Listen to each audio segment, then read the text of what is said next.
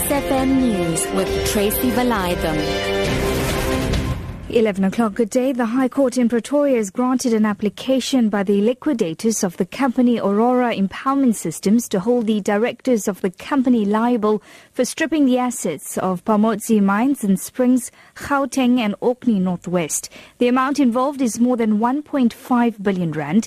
Nelson Mandela's grandson, Zondwa Mandela, and President Jacob Zuma's nephew, Kulubuse Zuma, are among the company's owners being held responsible for the fraudulent running of Aurora.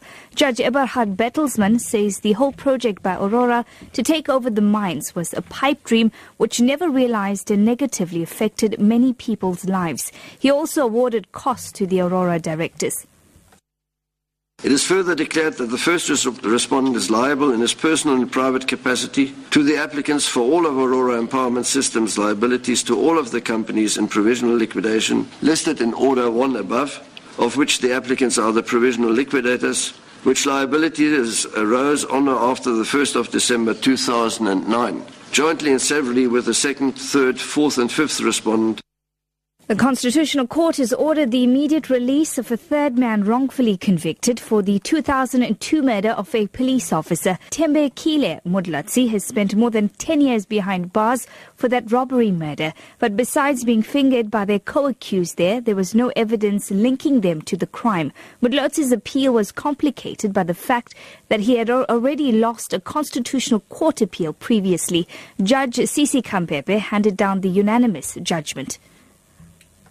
If Mr. Mlautu was not afforded the same relief as Mr. Mhlongo and Mr. Nkosi, in circumstances where he was similarly situated, a grave injustice would result. These are exceptional circumstances, and it is in the interest of justice to fashion an appropriate remedy. The applicant must be released from prison immediately. The International Criminal Court has responded to reports that calls are being made that South Africa should withdraw from the Rome Statute. This after South Africa was criticized to failure to arrest the Sudanese President Omar al-Bashir when he attended the AU summit in South Africa a week ago. Our foreign editor, Sophie Makwena, filed this report. The ICC says as with joining the Rome Statute, withdrawing from it is also a voluntary and sovereign decision. Article 127 of the Rome Statute says if a country decides to withdraw from the statute, this action would only enter into force 1 year after the state has deposited its withdrawal notification with the UN.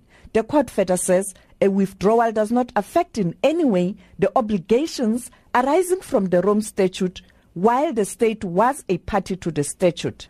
A withdrawal from the statute would affect the country's future. 2 suspects have been arrested for pretending to be police officers as they carried out an armed robbery in the Johannesburg CBD earlier today. It's alleged the suspects robbed 3 security guards while impersonating police officers.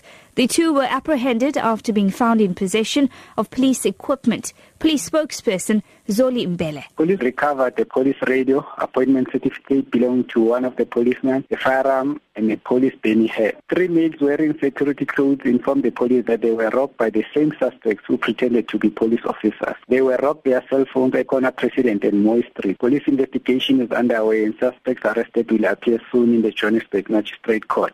Your top story this hour, the High Court in Pretoria has granted an application by the liquidators of the company Aurora Empowerment Systems to hold the directors of the company liable for stripping the assets of the Pamodze mines in Springs, Gauteng and Orkney Northwest. For Lotus FM News, I'm TRACY VALAYDHAM. I'll be back with more news at 12.